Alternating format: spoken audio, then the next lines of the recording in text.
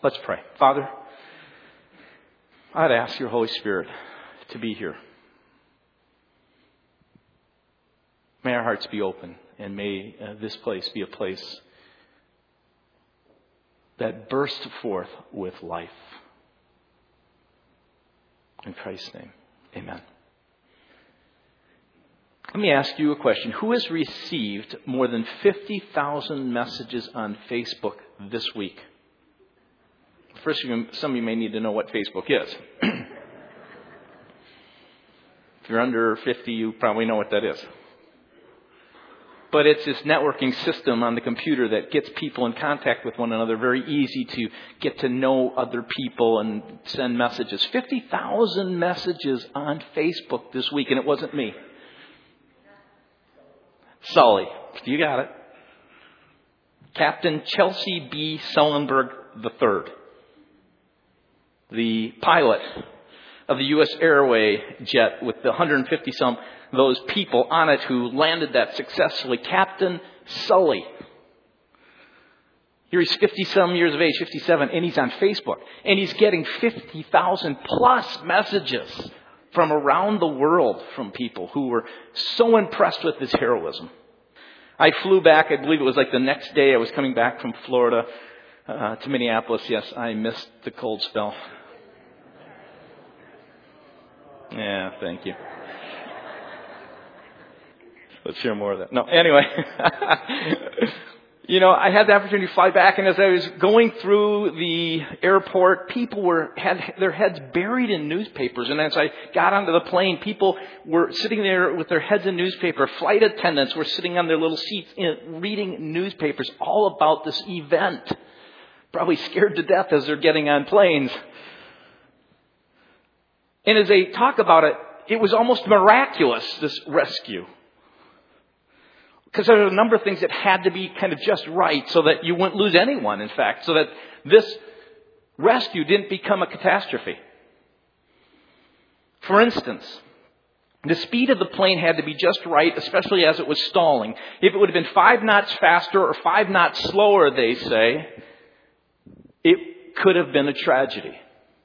Not only did the speed have to be correct, how it hit the water had to be just right too. He had to get both engines to hit almost about the same time, because if he didn't, it would actually catapult the plane into somersaults and breaking it apart, causing all kinds of injury and loss of life.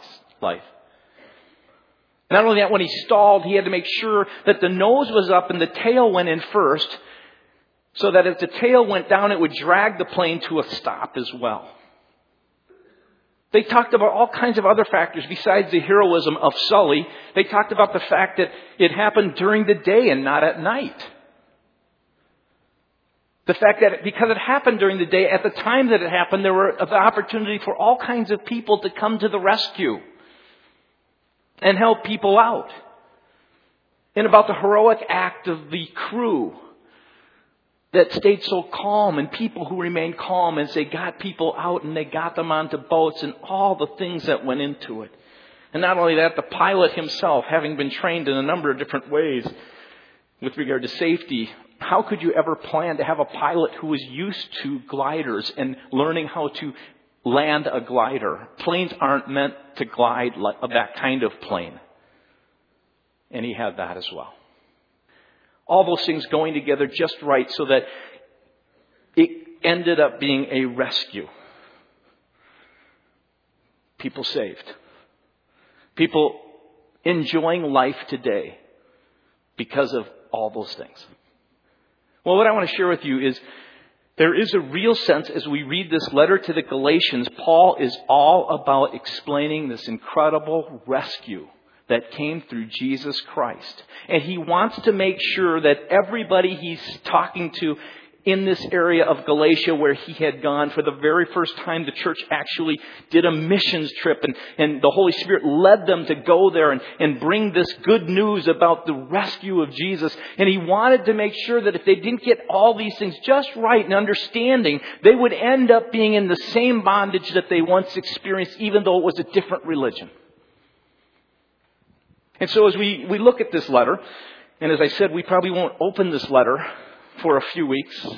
We're actually going to take about 3 weeks and talk about, as it says, this present evil age, and talk about this present evil age and address some areas around finances and things such as that God has freed us from, so that you can live in the freedom of this. But today we're going to look specifically at just the greeting of this letter. In that day when a letter was written, I had mentioned a couple of weeks ago, it usually would come in a parchment, and that parchment would be rolled up, and on that parchment, just like you would have in a letter that we send, 3 things would be on that letter of extreme importance. There would be the author's name, so that you have Paul, an apostle, and all the brothers with me. You would have the recipient's name, so you knew who was receiving this, to the churches in Galatia. And he doesn't add anything but that there. And then there would be a greeting. Now, we don't have that on our letters. But in that day, the way they would store these parchments, which would be rolled up, you would have these 3 things so that a person could look at it and go, oh yeah, Paul, he wrote to the Galatians. Because what if he wrote to a couple places twice, like to Corinth or to some of these other, Thessalonica or some of these places? You would then see Paul. You would then also see where it was written to, and then there would be a brief greeting, so that you didn't have to open it up and look at the whole letter. And so that's what you have in here. You have these 3 things on this letter, and what you find is interesting, that is before you actually even open up this letter, and it's not necessarily characteristic of all the letters that Paul wrote, there are 2 things that he expands upon for a purpose, so that when you look at the outside of this letter, you can see, because of Paul, he's so passionate about what he is writing them, he can't even start, he has to almost start writing the letter on the envelope. He's so desirous for them to know something that a bunch of Jewish Christians who came from Jerusalem, who after Paul and Barnabas and Mark and a few others who went through this area and birthed these groups of people who were meeting around this rescue of Jesus, these Jewish Christians came from Jerusalem. Paul had come from a northern place called Antioch with these, and this church from Antioch sent them. These people came from Jerusalem, and they followed Paul and his message, and they said to all these groups of people that Paul had met with. So you can just see, Paul just leaves, he gets back, and this group comes behind him, and they're knocking on the doors of each of these places, and they're saying one thing, and that is that Paul is not legit. He hasn't really been vetted by the Jerusalem Christians, so he doesn't really have the credentials of one who really knows Jesus. He's not a true apostle. And so Paul, right in the beginning, begins and says, Paul, an apostle, and he makes it very clear, hey, look I didn't need the vetting of these apostles. I was vetted by Jesus Christ himself. I was not sent by man, nor by man, but by the Father and by Jesus Christ. And now you have to understand, he's going to spend chapter 1 and chapter 2 of this letter, 2 whole parts of this letter, to share with them his credentials so they can be sure of the fact that he really is from Jesus. And then you see, he says to the Galatian churches, doesn't add anything to that, doesn't need to, and he goes to the greeting. And usually a greeting was just a short thing like grace, mercy, and peace, or grace and peace, or some few words. But Paul is concerned again because these Jewish Christians who had come from Jerusalem, and they not only said that Paul isn't legit, they also said his gospel isn't really fully adequate. He hasn't told you the whole thing. There are more things you need to know about this rescue. There's a rescue plus things that you have to have. And so Paul, he begins and he says, grace and peace to you from God the Father and our Lord Jesus Christ. And then he can't help himself. But he's actually got to expand the greeting. And he says, after he says the Lord Jesus Christ, he just can't help but say, who gave himself for our sins to rescue us from the present evil age according to the will of God, our God and Father, to whom be glory forever and ever. Amen. And he'll spend chapters 3 and 4 talking about what this gospel really is and how important it is to know about this rescue and what this rescue means and all that it means in that rescue, so that they won't head down a road that will put them back in bondage again. Because Paul had lived that way himself. He had lived in this way where he was seeking to earn his acceptance and his love before God and before other people.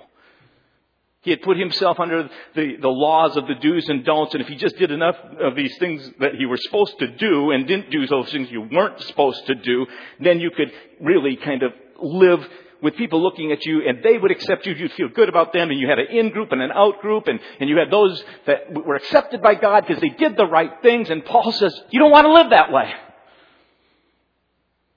It's not about rules and regulations. It's not about being self-right. It's not about you looking at me and going, yeah, I think you really know God. It's about a relationship where you know in your heart the grace that comes from God and the peace that comes from God.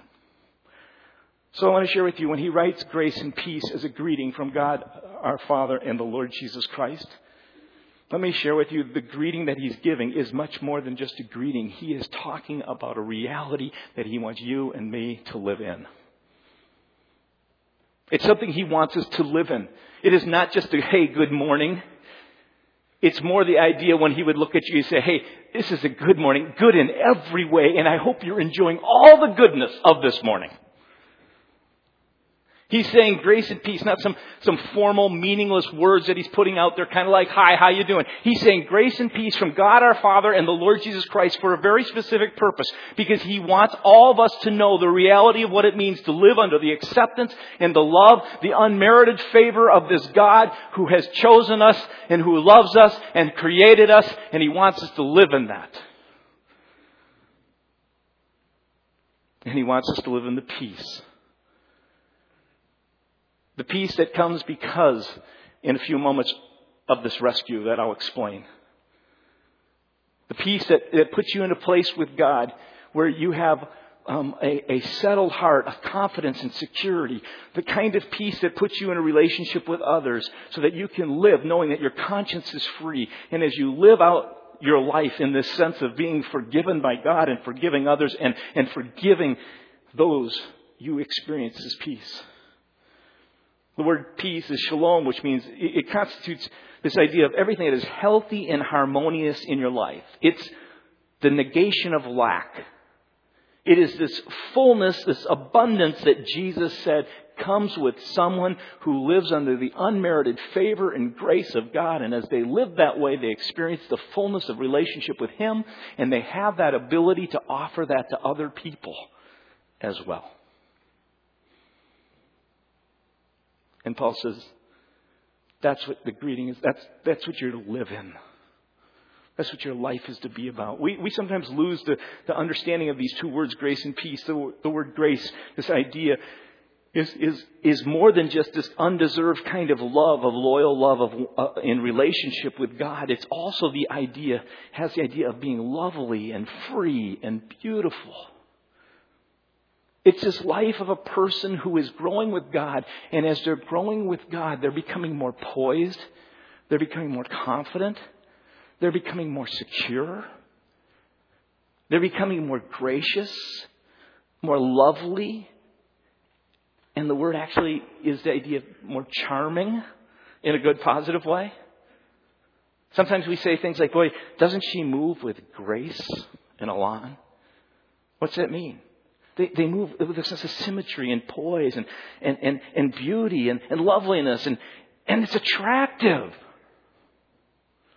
And he says, here's what God has given to you, grace and peace. It's come from God and our Lord Jesus Christ. And this is what you're called to live in. This is the reality that you're to live in every day. And that you're to grow in. And then he goes and he says the Lord Jesus Christ. And it's almost like he can't help himself when he says the Lord Jesus Christ. Because as he says grace and peace, he has to explain. Here's the reality you're called to live in, but here's the reason why. It's just not some reality that you try and choose to live in. There's a reason why you live in this reality. The reason is because Jesus has rescued you. And as He's rescued you, you have the ability also to go out and rescue others. As you begin to live in this grace and you begin to experience this peace, you begin to experience and share this love with others. And you are one of God's rescuers. And so you get this picture that He gives us of this rescuer, Jesus Christ, our Lord. Look what it says.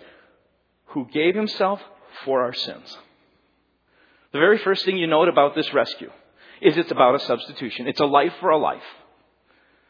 The idea is very simple. It's the word gave in the Greek is the same word that he uses a little bit later in Galatians chapter 2 verse 20 where he says, I live by trust, faith. I anchor my heart on this truth. He says, I live by faith in the Son of God who loved me and he gave himself for me. It's the idea of one who delivers himself up voluntarily for a specific purpose. It is a sacrificial act of love.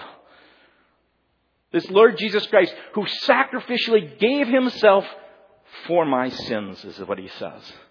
That's the specific purpose for which he has volunteered. Jesus in heaven, when the Father was they were talking about a Father, Son, and Holy Spirit, Jesus raised his hand and said, I'll go down there. I will rescue them. Voluntarily. Wasn't coerced. I will give my life for your life. For your life. I'll give my life for your life. And for your life. It's a substitution. The Greek word, the preposition for sins, is literally on behalf of. It's identical. In 1 Corinthians chapter 15, verse 3, Paul is giving a summary of the gospel to the Corinth church.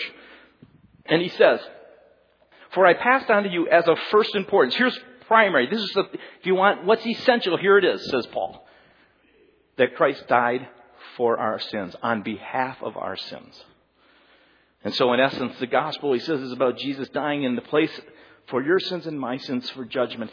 You can live with peace and assurance and security and confidence, no longer having to fear any penalty. No judgment will be upon you. You can live and enjoy the goodness and grace of God day in and day out, never fearing the penalty, judgment of God on your life. Both now and forever. Isn't that great? So the first thing he says is there's a substitution. I have taken, in a sense, here's what Jesus has done. He's made this great rescue. He has given his life for your life. You can't do that really for anyone else. In an eternal sense, in the judgment with regard to the sins of our lives. Those have been taken. Those have been removed. You don't need to live in the shadow of that judgment ever again. He has to get that out there right away because he needs for them to know that this rescue involves nothing they need to do. Jesus did it on the cross for them. Paid for. Finished. No longer yours to do. No longer yours to have to work towards. No longer worrying about, am I doing these don'ts right? Am I doing these do's right? Now it moves to a second thing which he makes very clear here. He says, Lord Jesus Christ gave himself up for, in place of, instead of, so that you don't have to. It should have been me, but now I'm free, right? Instead of, so that you can now live a new life. That you can live a new life. That's really what he goes on to talk about. He has rescued you from the present evil age.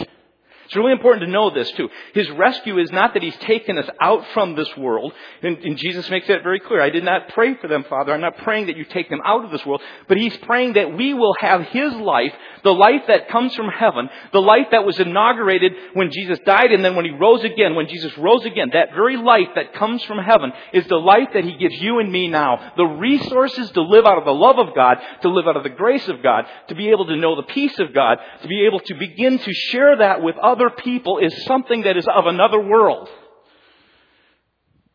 So for substitution, he's taken the penalty, but now he's done something greater. He's given you a new life. He's given you power that comes from another world. The power that raised Jesus from the dead can be a part of what is in your experience and in your life today. That's what he says. The verb rescue that he uses here is really not an expected word from Paul. In no other place in his writings does he use that word, rescue. It's a unique word. But it does occur, interestingly, 3 times in Luke's book called Acts. And remember, Luke traveled with Paul and, in fact, wrote a lot of Acts as the history of how the gospel moved from Jerusalem throughout the ends of the world. And so halfway through it, Paul comes along because he takes it to the ends of the world, so to speak. So 3 times he uses this, and Paul and them must have been in conversation. So for some reason, it's not one that's in Paul's vocabulary too often, but he uses it here. Luke 7, verse 34. He shares a little bit of what this rescue means. It's the idea of delivering someone from the power of another. The rescue in Luke 7:34 is the rescue of Israel from Egyptian slavery. God came in and he rescued these people out of this place in order to live in a promised land. Luke chapter 12, verse 11. It's the rescue of Peter from prison under the hand of Herod. This idea that God sent an angel and he freed Peter to walk out of that prison, walk by the guards, be removed from the hand of Herod, and now be placed under the hand he was always under, which was the hand of God, even when he was in prison. But God rescued him, using the same word. Luke chapter 23, verse 27, he uses the word one more time when he talks about the rescue of Paul from an infuriated mob who were about to lynch him. You see Paul, he's probably teaching and preaching and talking about things that are very offensive to especially Jewish ears. And they begin to become upset and they're angry and they're ready to stone them and they're starting to slug him and push him around. And it says that God rescued him, took him out from the power of that bondage and placed him in a new, free place. And this is the rescue that Paul talks about. It's a rescue that causes us no longer to fear judgment. And it's a rescue that now allows us to understand the force of God that comes from heaven through our lives. Available to anybody. And Paul was really afraid that these, quote, Jewish Christians who were vetted by the, quote, true apostles who knew Jesus Christ, who wanted to come along and share with them that their rescue was something more than just Jesus. You had to actually do something. And Paul's going to share in this letter, you do that and you lose your freedom. You do that and this greeting I gave you and the reality of that grace and peace will not be yours. It'll be elusive. And let me just share with you too that, when I talk about this grace and this peace, I am the first to let you know that it is not something that, and just so if you're listening, it's not all of a sudden you get it and you're there and you've been perfected into it. Okay? The whole letter that he talks to us about is about how that we learn to live in that grace and peace and enjoy that freedom. But his concern is that someone could come along with a message that is inferior, with a life that is regulated by rules, and steal the very freedom that God has called you to enjoy. There's a story that I really, really like. It's another rescue story. And some of you may remember the fighter pilot Scott O'Grady. He was the guy who was he was in his fighter plane. He was actually hit by a sand missile. The sand missile cut his plane in half during the Bosnian Serb struggle. You remember that war that was taking place, which we just were helping out from an air standpoint. His fighter plane is cut in half. His highly trained fighter pilot is able to eject out of the cockpit, and he's now parachuting over enemy territory. And this is what Time magazine said. He says, quoting him, "I was in that parachute for a very long time, you can imagine." He goes on, he said, "Crowds of armed Bosnian Serbs were just sitting there waiting for me. I figured the only reason as they're sitting there that they didn't shoot me out of the sky was because they wanted to capture me and then torture me." As he continued to float down. Time magazine continues, as it says, "As O'Grady landed near a grassy clearing, he wasted no time. He shed his parachute, ran towards a small clump of woods. He dropped into a bush and buried his face in the dirt. Afraid that the Serbs would see the white of his skin or the metal clips on his jumpsuit, he placed his green flying gloves over his head and ears, and he prayed. Within 4 minutes, he heard men moving about him, sometimes only a few feet away, wildly shooting into the brush in the bush. just shooting their guns. The reporter's just like, his jaw is down. And he goes, how could they not see you? God, O'Grady said. Then, as if to bury all doubt and speculation, O'Grady looks at the reporter again and says, God, period. Write that in Time magazine. Do you know what I think is so amazing about that whole search and rescue mission for Scott O'Grady? Well, let me phrase it this way. Think about it. How many resources, people, machines, and dollars do you think one man is worth? What I love about the story that Paul tells us here in this letter of Galatians, he talks about this search and rescue mission that Jesus was upon, removing the penalty from us and the shots that we would be taking because of our sin. And then he talks about the power, the ability to live this new life. And what I failed to mention to you just a moment ago is he gets so excited and he goes on, he says, all this was according to the will of God. Which is the coolest thing about this whole story, because here is God, who is not himself having to be coerced. Jesus raises his hand right away when he looks at the situation that we're in, and he looks at how our selfishness gets us into trouble all the time. Jesus has said, I'll go down there, and God the Father is not in the position where Jesus and the Holy Spirit are going, but come on, Dad, please, would you please? They really messed it up, we know, but if you would. He says, according to the will of God our Father, because he wants to make it very clear how much he deeply loves us, that he would do anything, more than we would do ourselves, to free ourselves, to rescue ourselves. We would die in our sins and cry out and not have the ability to do it, not have the power to free ourselves, not have the ability to take the penalty from it. But God, according to the will of God, loves us so much that he would do anything. He would send even his Son, and all the Godhead themselves would raise their hands and say, I am there to rescue you. And you. And you. Even if it was just you. And he says, all this is according to the will of God. Incredible. He isn't coerced. This is not an afterthought. This is according to the plan and heart of God, who loves us more than we love ourselves. And he's so excited about it that he says, according to the will of God, and he can't help but go on, but in the talking, and he does what he often does. He gushes out in praise. He gets as excited as I do. He says, all to the glory to him forever and ever. Amen. And so I ask this when I read this story, and I'm thinking about this Scott O'Grady, and I think, how many resources and people and machines and dollars do you think a man is worth when he's lost? Well, the American military deployed 200 men and women and approximately $6 billion worth of equipment to find one guy. Just one guy. Let me give you a short list of what the good old US of A is willing to do as a search and rescue operation for one person. 2 Lacrosse spy satellites worth $1 billion. 2 Sea Stallions worth $26 million each. 2 Cobra gunships worth $12 million. 4 Sea Harriers at $24 million. Several F-18 bombers at $30 million each. F-16s, F-15s, EF-11s at $60 million each. And several AWAC planes at $250 million apiece for one guy.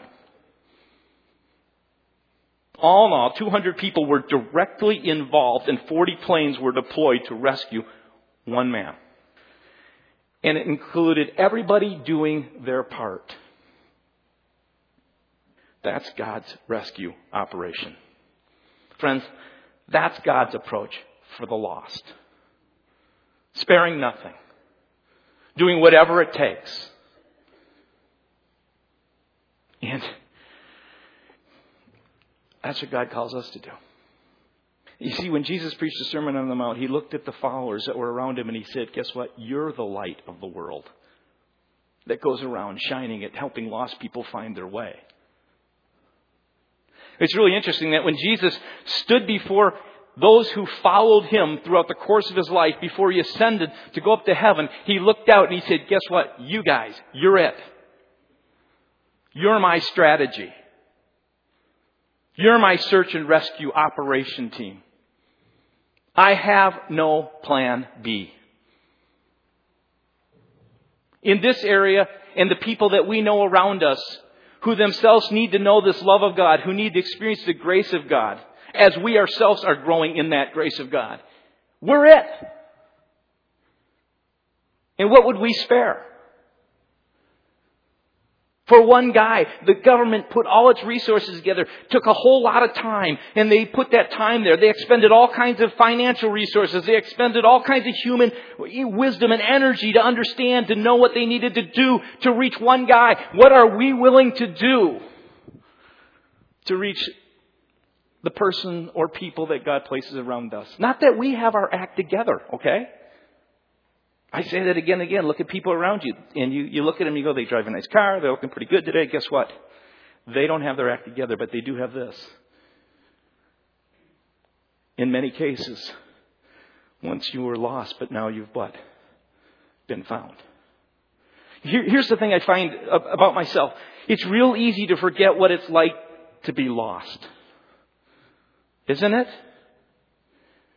It's real easy to gather with other people who were once lost, forget about it, begin to start talking about all these things that we understand about the manual of finding people who are lost and get all excited about different points of it. And are we following this right and this right? And the reality is there's something far greater that manual is pointing to. It's pointing to the fact that we are a search and rescue team that is not going to necessarily get it always right, that need to, by humility and love, reach out to people to rescue even just one, if necessary.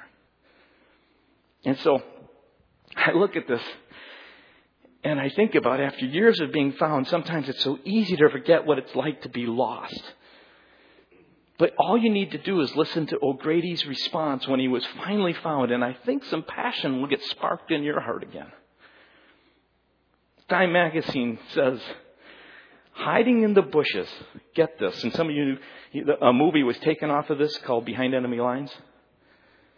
Hiding in the bushes for 6 days and 6 nights, afraid to move except to relieve himself, was all that he did. Not knowing if he would ever see his family or another American again, he began sending up radio signals. I liken that sometimes to people who we don't even know maybe very well, we rub shoulders with, who in their hearts are crying out because they're in bondage to something, and we have this person who is probably sending up signals to God. Thankfully, he's sending up signals, and those signals were heard by a mothership who deployed people to go find this one person. Time magazine says, not knowing if he would ever see his family or another American again, he began sending up radio signals. The most amazing thing, the most beautiful sound to his ears, he heard in the distance the hum of several Cobra gunships. When he heard them getting close, he sent up a flare, kind of like a cry of help. Here I am, please find me. Miraculously, several Cobra gunships descended near his hiding place. Time magazine writes this, I will never forget it, says Colonel Burke, the person who actually was the rescuer hoisting him onto this helicopter. Dripping wet, waving a pistol, O'Grady came running from the tree line straight for our chopper. I hauled him in through the side gunner hatch. The Marines rolled him on his back. O'Grady looked into my eyes, and he mouthed these words to Captain Burke. Thank you. Thank you. And he says the shivering pilot was then wrapped in a blanket, and he handed him an MRE, which is a meal ready to eat, which tastes like dog food. Supposedly, I didn't ever eat one, but they said he devoured it.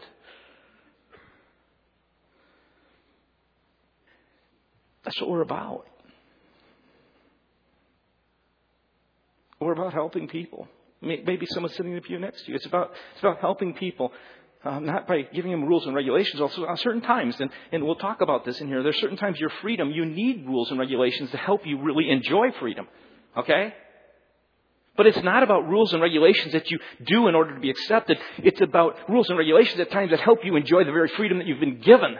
But it's not about getting caught up in that either. It's about knowing the fact that there is a God who personally relates to you. It's not about rules and regulations. It's truly about giving people a relationship with one who has the power to remove the penalty of sin and the power to give you the life and the love and the grace and the peace and all that you need so that you can actually begin to live this life that you were meant to live and they were meant to live.